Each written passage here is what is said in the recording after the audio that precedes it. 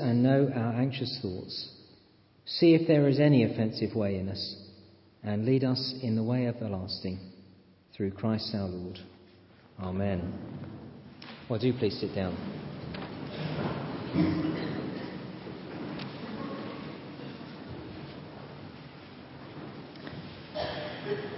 Now let me encourage you, if you would, to turn your Bibles to Mark chapter 12, and you'll find the particular verses we're looking for on page 1018, 1018. You might also like to pull out of your service sheet, if you haven't fallen out already, a handout of the sermon tonight. So if you like these things to guide you through, then there it is on a green piece of paper, and I'll refer to that as we go. If that helps you to either take notes or to see where we are. And we're in the last of a series looking through Mark's Gospel. We started at the end of chapter 11, and we end tonight chapter 12, verses 38 to 44. I wonder if I can ask you as we begin this evening, who do you look up to in the Christian life? Who do you aspire to be like? Well, whoever you do aspire to be like, getting to know what makes people tick is very revealing, isn't it? I've always admired the actor Robin Williams. That wasn't until I heard him interviewed some years ago, and as I heard him speak, I discovered what a proud and boastful man he is, and I've never quite enjoyed his movies as much since. I don't think I laugh quite as hard now. I read this a few years ago, Peter Lorimer, Leeds and Scotland hero. When I was a lad, Lorimer played for Leeds. Many of you will know I'm a Leeds supporter. We have actually, I should add, often when Philip Hacking is preaching up here, he tells how well Sheffield Wednesday are doing. They, of course, have lost all their games since the beginning of the season. Leeds have won 4 out of 4.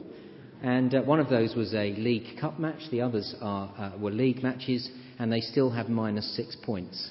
It's not a great start for the season. Anyway, I've always been a Leeds fan. And so I read this.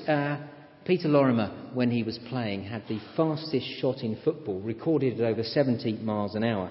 Well, as a boy, I would have loved to have been in Peter Lorimer's shoes. Not when he was kicking a ball, of course, but I would love to have been him.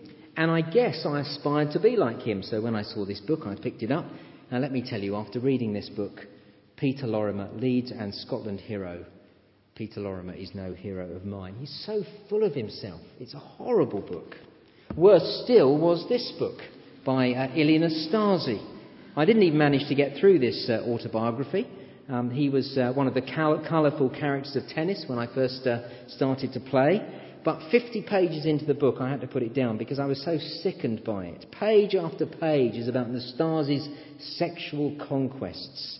His life was driven by sex, and in this book he parades the way that he used women to satisfy his lust. It's a horrible book. Please don't ever read it. It's absolutely horrible. Now, you see, getting to know what makes people tick is very revealing. When I used to watch tennis, he was quite a funny man. I can't bear the man. I know I'm not supposed to say that as a Christian, but I can't. Now, it is the same in the Christian life. We have to get to know what is behind people. In the evangelical church, we rightly value Bible teaching. We love to learn from those who open the Bible to us. And we might even aspire to be like them, but that can be very dangerous. Because until we know people, until we know what makes them tick and understand their motives, we might well follow people who are, well, very far from being godly. And that was a huge danger for God's people in Jesus' day. Which is why Jesus warns, and it's the first point on the handout, watch out for the scribes, verses 38 to 40 of Mark 12. The scribes, the teachers of the law, were great Bible teachers. They were the great Bible teachers of the day. They were biblical expositors and commentators who were devoted to the biblical text. They were really serious about their Bible study. We mustn't misunderstand that the teachers of the law weren't liberal scholars. They weren't the sort of leaders who undermined the Bible. No, that was the Sadducees. They were the theological liberals of the day. We met them a few weeks back in verses 18 to 27. No, the scribes, the teachers of the law, were theologically conservative and reverent in their approach to the Bible. In our terms, they would have been the guys who would be the keynote speakers at Keswick and Word Alive and all the Bible conventions we'd attend and consider sound. The scribes then were hugely admired and respected by the majority. So what a shock, as Jesus says, verse 38, watch out for the teachers of the law. Now, last week we saw how Jesus exposed the teaching of these teachers. It was brilliant, wasn't it? Just with one question, Jesus showed the error of the scribes' teaching. They didn't understand Psalm 110, and in not understanding Psalm 110, they missed that the Christ is so much more than the Son of David. Oh yes, they knew that the Christ was important, but they had no understanding of the uniqueness of Christ, and most crucially, the divinity of Christ. And now we'll see that failing to grasp that central truth led them into all manner of errors. See, their teaching was deeply flawed, but here, quite strikingly, Jesus doesn't issue this warning because of their teaching per se. No, here Jesus questions their motives. You see, I put it on the sheet, they loved the praise of men. Again, verse 38, Jesus says, watch out for the teachers of the law. They like to walk around in flowing robes and be greeted in the marketplaces and have the most important seats in the synagogues and the places of honour at banquets. Now, you see, you get a picture of them, don't you? They wore special clothes so that people would notice them and greet them in public.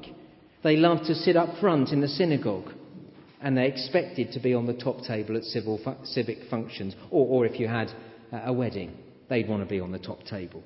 They loved the praise of men. They thought they were so important. And that is a huge danger. I'm always thrilled when someone wants to talk to me about whether they should consider the possibility of full-time paid Christian ministry. It might not be right for them, but I'm thrilled if people want to think that through. And when that happens, I look at 1 Timothy chapter 3 with them, and we consider the qualities listed for a leader in God's church. And then at some point I will ask them if they've got the 4 Gs under control. Well, if you know the 4 Gs, I put them down on the handout there. Girls, gold, grog, and glory. No, I didn't make them up. I don't know whether I wish I did or not, but anyway, there we are. Girls, gold, grog, and glory. The 4 things that are most likely to bring down a minister, to wreck a ministry, and then to destroy a church. So when somebody comes to speak to me about the possibility of full-time paid Christian ministry, I'll discuss with them the first of the Gs. Girls, I ask them, do you have sex under control? If you're married, are you faithful? And not just are you technically faithful, are you a one-woman man? Or are you a flirt? You always have your eye on another woman. You might not have actually ever committed adultery, but, you're kind of one of those people. I'll talk to them about gold. I'll ask, are you greedy for money? Are you a materialist? We'll talk about grog. Do you have a problem with drink or drugs? Has that been a weakness in the past? Have you got that under control? And then I'll ask them about glory. Are you proud? Are you actually wanting to make a name for yourself? Is that what you're about? You see, those are the things that destroy ministries and damage churches. And we know it all too painfully from experience, of course. We know of ministers who've been unfaithful to their wives or who've been caught up in pornography. And we know the effect that has on a church family when it comes out into the open. Some years back now, the journal Christianity Today conducted a survey where 12% of pastors questioned admitted to having sex in the course of their pastoral work. Isn't that amazing? 12%. 18% admitted to more general sexual involvement with those they were pastoring. Now, it's unlikely that these people went into the job with the intention of being sexually immoral. But it happens, and when it does, it has a devastating effect on the whole church family. We know the scandal of those who are in it for money, most obviously the televangelists in the States. But there are plenty of others, less high profile, whose ministry has been compromised by a love of money and a desire for wealth. And grog. You see, I can think of a minister who became an alcoholic, and you can imagine the hurt and sadness that caused the church, not to mention how it dishonoured Christ's name in the local community. Girls, gold and grog destroy churches, and we warn people to avoid them. Ministers are warned to avoid being in places alone with women, to be above board in their financial dealings, to beware when their support group is Johnny Walker and Jack Daniels. Got to watch it when those things happen. As evangelicals, we see the danger of girls, gold and grog. But here's the point for tonight. What of glory? We seem to be less aware of that danger. But here's what Jesus is dealing with here. You see, when a leader wants glory for themselves, it colours everything. If we want the praise of men, we will not be faithful in ministry. When we want everyone to like us, we'll shy away from saying the hard thing from the pulpit in case it offends. So wanting the praise of men affects Bible teaching. Here were the great Bible teachers of the day, but they loved the praise of men. And you can be sure their Bible teaching would have been affected. If we crave the love of others or long for promotion in the wider church, we'll think twice about making bold decisions that might upset people in the wider church. We don't want to rock the boat or speak out in case those in authority hold it against us and don't offer us the next job up the ecclesiastical ladder. So you see, wanting the praise of men, wanting glory, affects the decisions we make. When we love glory, we want to speak at big conferences, even if it means being away too often from our local church. And we'll be tempted not to stay with a church for long, for the long haul, when promotion to a bigger church becomes available. Even using the word promotion says it all. See, seeking glory affects our commitment to God's flock. Wanting glory clouds our judgment. And so the Christian leader who chases glory will damage a church. It is a serious problem. And that's why Jesus says here, verse 38, watch out for the teachers of the law. They loved glory. They loved the praise of men.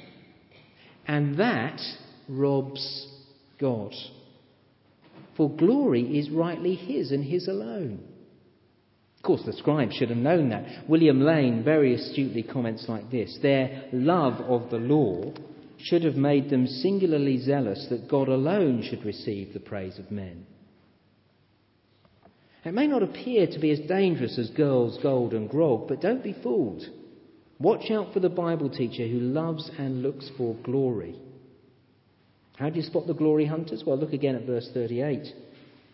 See, they like to walk around in flowing robes and be greeted in the marketplaces and have the most important seats in the synagogues and the places of honour at banquets. The flowing robes described here were the white linen mantles reaching the feet. Wearing flowing robes were a mark of distinction for them. Like a graduation gown. You know, you put your graduation gown on, everybody knows you graduate. You feel good about yourself, don't you? Or the purple robes a bishop wears. Now, don't mishear me.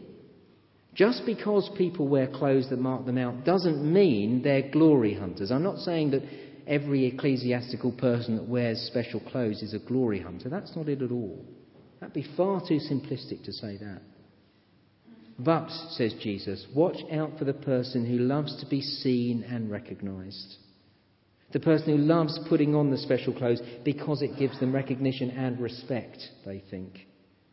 Watch out for those who long to sit in the special seats, those who want to be up front all the time, those who keep pushing themselves forward. They're the glory hunters. Me. Watch out for the person who gets upset because they haven't been put on the top table at a special function. Their name hasn't been mentioned when lots of other people's has. Watch out for the scribes. Watch out for the scribes. And watch out if that's you. Because many of us are leaders here, even if we may not be the leader. They love the praise of men then. And they love the praise of men because, as we saw last week, they didn't understand who Christ was. See, had they done so, had they known who the Christ was really, they'd have wanted to give him all the praise. Watch out for the scribes because they love the praise of men. Secondly, watch out for the scribes because they loved the prize of money. Verse 40. See, they devour widows' houses and for a show make lengthy prayers. See, here we see the real lack of integrity of the scribes. Yes, they were the Bible teachers of the day, yet they conveniently forgot the Lord's word when it came to widows. See, the scribes should have had compassion towards widows. They should have longed to protect widows because the Lord is concerned for the disadvantaged. Keep your finger in Mark 12 and flip back to us with me to the first of those readings that we had, that Anthony read earlier, to Exodus chapter 22. Page 80 is the page number. And we'll see here just how concerned the Lord is for the disadvantaged. And particularly widows are mentioned.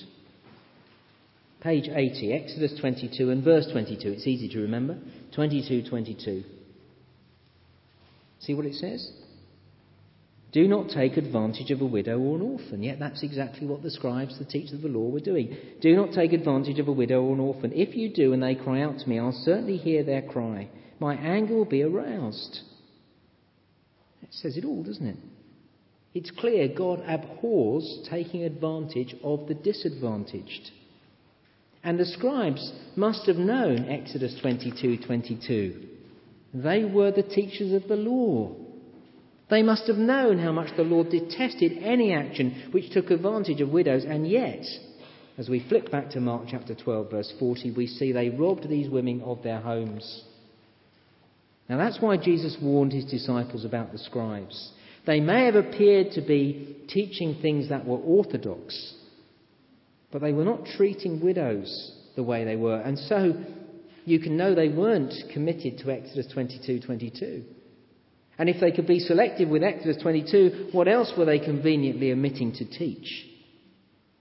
So you can tell a true teacher not only by what they teach, but also by how they live. And if how they live is not authentic, then in time they've either got to change their teaching or they've got to change their living. It will come into parallel at some point. And until it is, something's going to change. See, in verses 38 and 39 then, Jesus warned that the scribes were glory hunters. Here in verse 40, it is a warning that they loved gold. The deceitfulness of wealth, you see, they devoured widows' houses. This was the love of money. They wanted them for themselves. And the love of money is very dangerous. Now let me for a moment, if I may, be autobiographical. I've pondered long and hard this week as to whether I should do this, because in Matthew chapter 6, Jesus says, be careful not to do your acts of righteousness before men. So it is hard to talk about money and my own approach to money if I'm in some way doing it in order to get praise. But I've tested my heart, and I can say, I think honestly, that I'm not doing it for that reason, but rather to try and show you the dangers of money. Some years ago, I heard the Australian Bible teacher Philip Jensen speak on the dangers of money to a group of ministers. And as a result of his teaching, I put a few rules in my life when it comes to money. And I'll explain why. First, whenever I have an outside speaking engagement, I give all the money I get to the church I'm working for. See, honorariums for speaking at conventions can be quite substantial. A few years ago, I was speaking at a week-long thing. They gave me £600. It's not little money. It might be not huge, but it's not little money. Now, by making a rule to give whatever I get to the church, I can make decisions about speaking engagements without my motives being cluttered. If I'm financially hard-pressed and I get a phone call or an email or a letter asking me to speak at something, I won't agree to speak at it because it's a nice little earner. Because I'm not going to get anything from it financially. So if I agree to speak at it, it's hopefully because I'm the right person to do the job. That's the first rule. Second, I prefer not to take financial gifts from members of the congregation. See, imagine that I receive a financial gift from a member of the congregation every Christmas, and then I find myself having to challenge that person about something spiritual. You know what will happen? I'll be tempted to think, if I rebuke this person, I may not get that gift next Christmas. Now that is hopeless, because I'm here under God to help people to live godly lives. And I don't need anything to hinder me, because challenging people is hard enough as it is. Third, I make it a rule not to know how much people give to the church. Because if I'm in a PCC meeting and someone disagrees over something important, and if I know they're a big contributor to the church's finances, I might be tempted to change my thinking or to tone down my argument so as not to lose that person's giving. Now, they're just examples, and I got them really all from Philip Jensen. But you see the point of all this? Money confuses motives. It's the deceitfulness of wealth. And so Jesus says here in verse 40, watch out for the scribes. Because you see, they devoured widows' houses. They were after money. They love glory and they love gold. They love the praise of men. They love the prize of money. Watch out for the scribes. Secondly, watch the widows. Over the page on the handout, watch the widows, verses 41 to 44. Now, what if you can see how these two sections go together? Verse 40, the scribes devoured widows' houses, robbing them financially. And then we'll see Mark shows us a widow putting money into the treasury in verse 42. So you see how Mark has constructed his gospel. So this widow is held up in contrast to the scribes. See, here's a widow who gave everything she had to the Lord, compared with the scribes who used their position serving the Lord to take for themselves, to take from poor widows and to get all the glory they could get. Here is a contrast then between the sham righteousness of the scribes and genuine wholehearted devotion to God. And so in verse 43, Jesus said to his disciples, "Watch the widow." And you'll see she had no praise from men. Verse 41, Jesus sat down opposite the place where the offerings were put and watched the crowd putting their money into the temple treasury. Many rich people threw in large amounts. Now you can picture the scene. Jesus is in the temple. More precisely, he was in the section of the temple known as the Court of the Women. That was the part of the temple where there were 13 trumpet-shaped receptacles around the walls.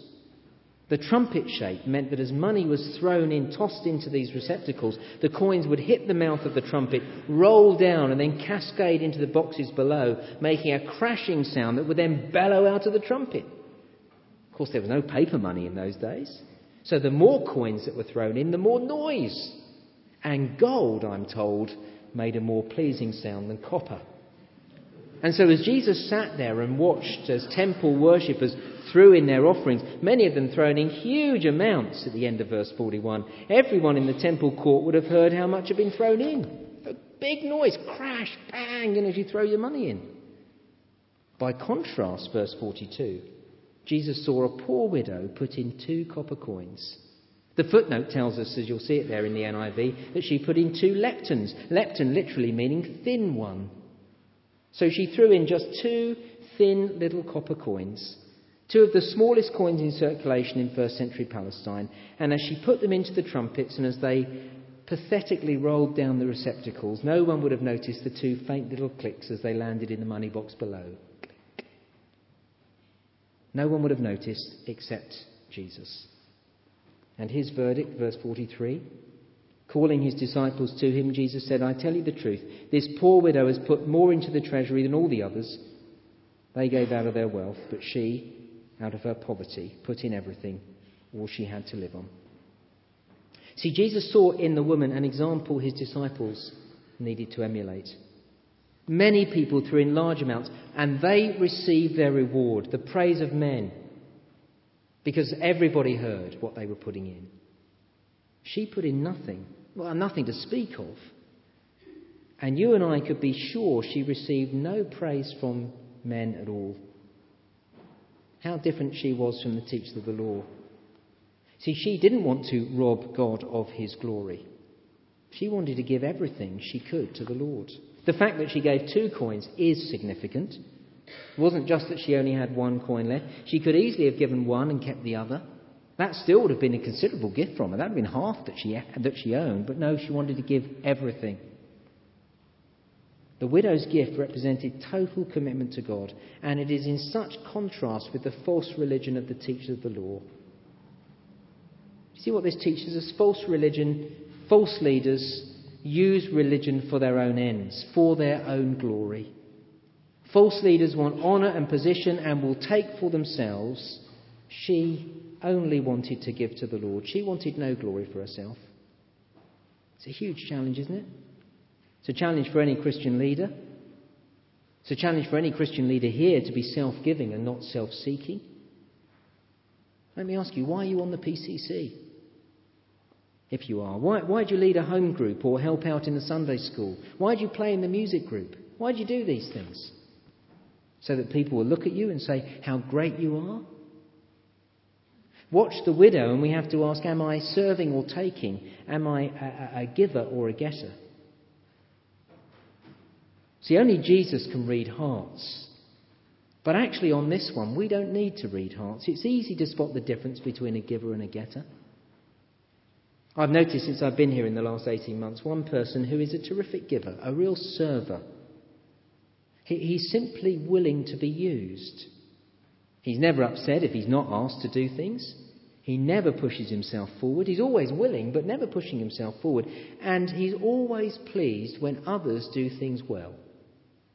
Even though he could have done those things, maybe done them better. He's just pleased to see things being done well. When I think of others, and it's clearly all about their ministry, their position, their gifts, their need to be used. They get upset if they don't get a public thank you. It's all about them. They're getters, not givers. So easy to spot. You don't actually have to be able to read hearts to read this one. And it is a most unattractive thing in the Christian life when people want glory, when they want to get, when they use religion for themselves. Watch the widow. She had no praise for men, and she did not prize money.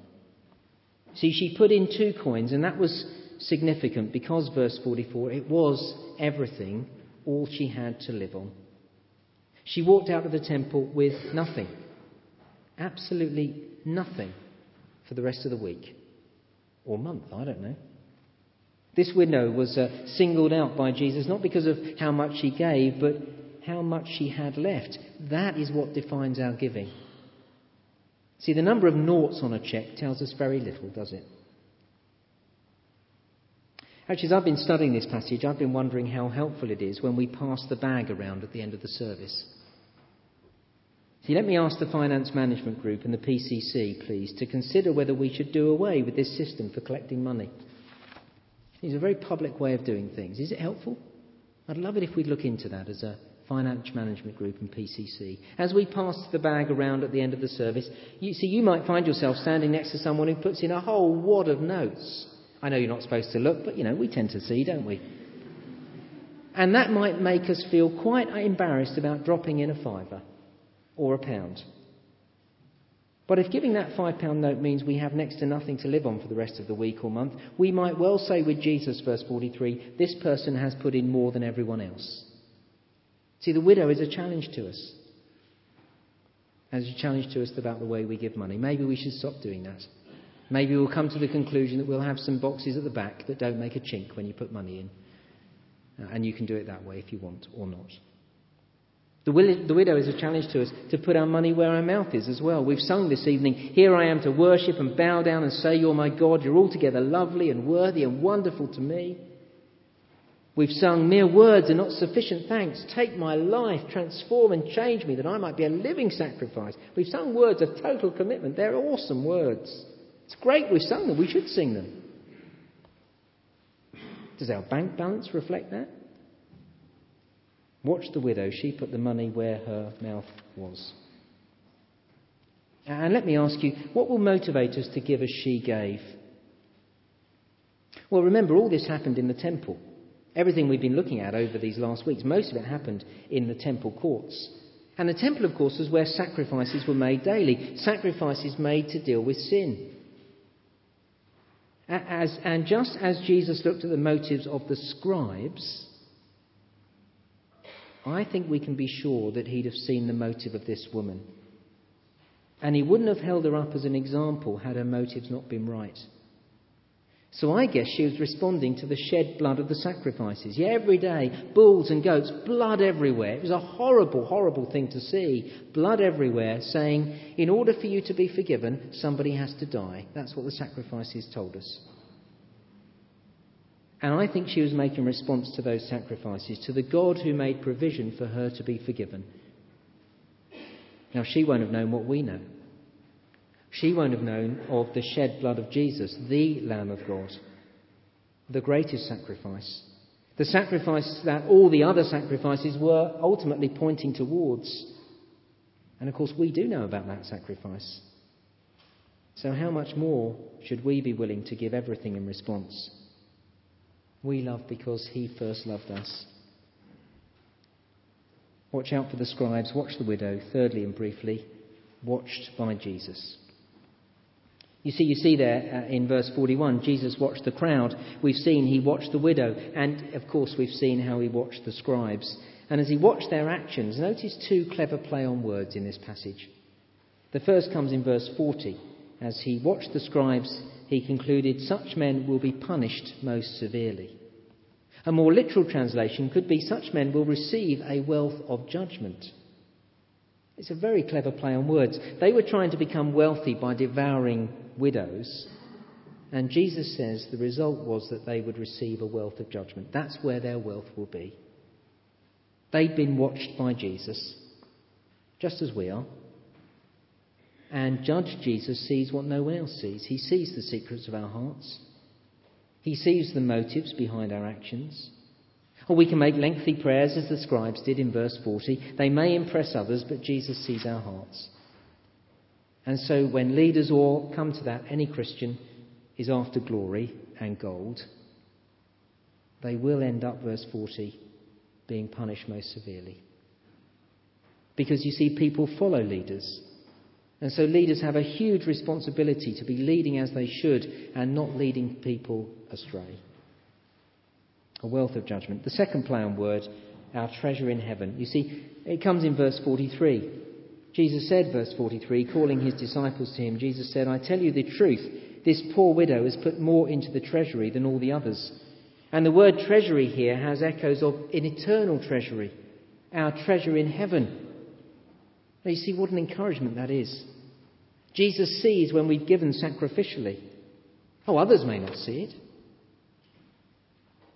And Jesus sees it and he says there'll be a treasure in heaven. People see a widow giving 2 copper coins, which seems like nothing to them. People may see a mum giving an hour to help someone else, and it might seem like nothing to them. But Jesus sees if it's the only hour she had left in the week, and she had to go out of her way to help someone.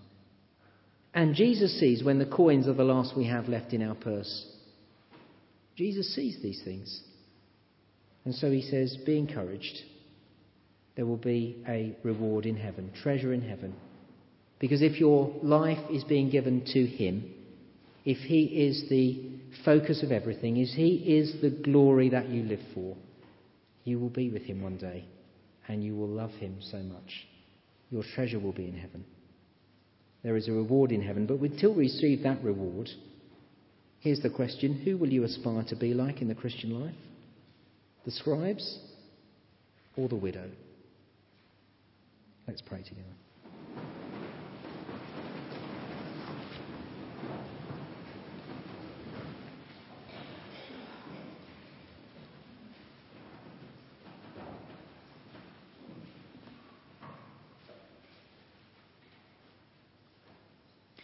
Our Father, we thank you again for your word, that even though at times it's hard listening to it, we thank you that you speak to us because you love us, and you speak to us sometimes hard words to make us more the people we ought to be, knowing that as we become more and more like the Lord Jesus, it's not only for your benefit, it's good for us too.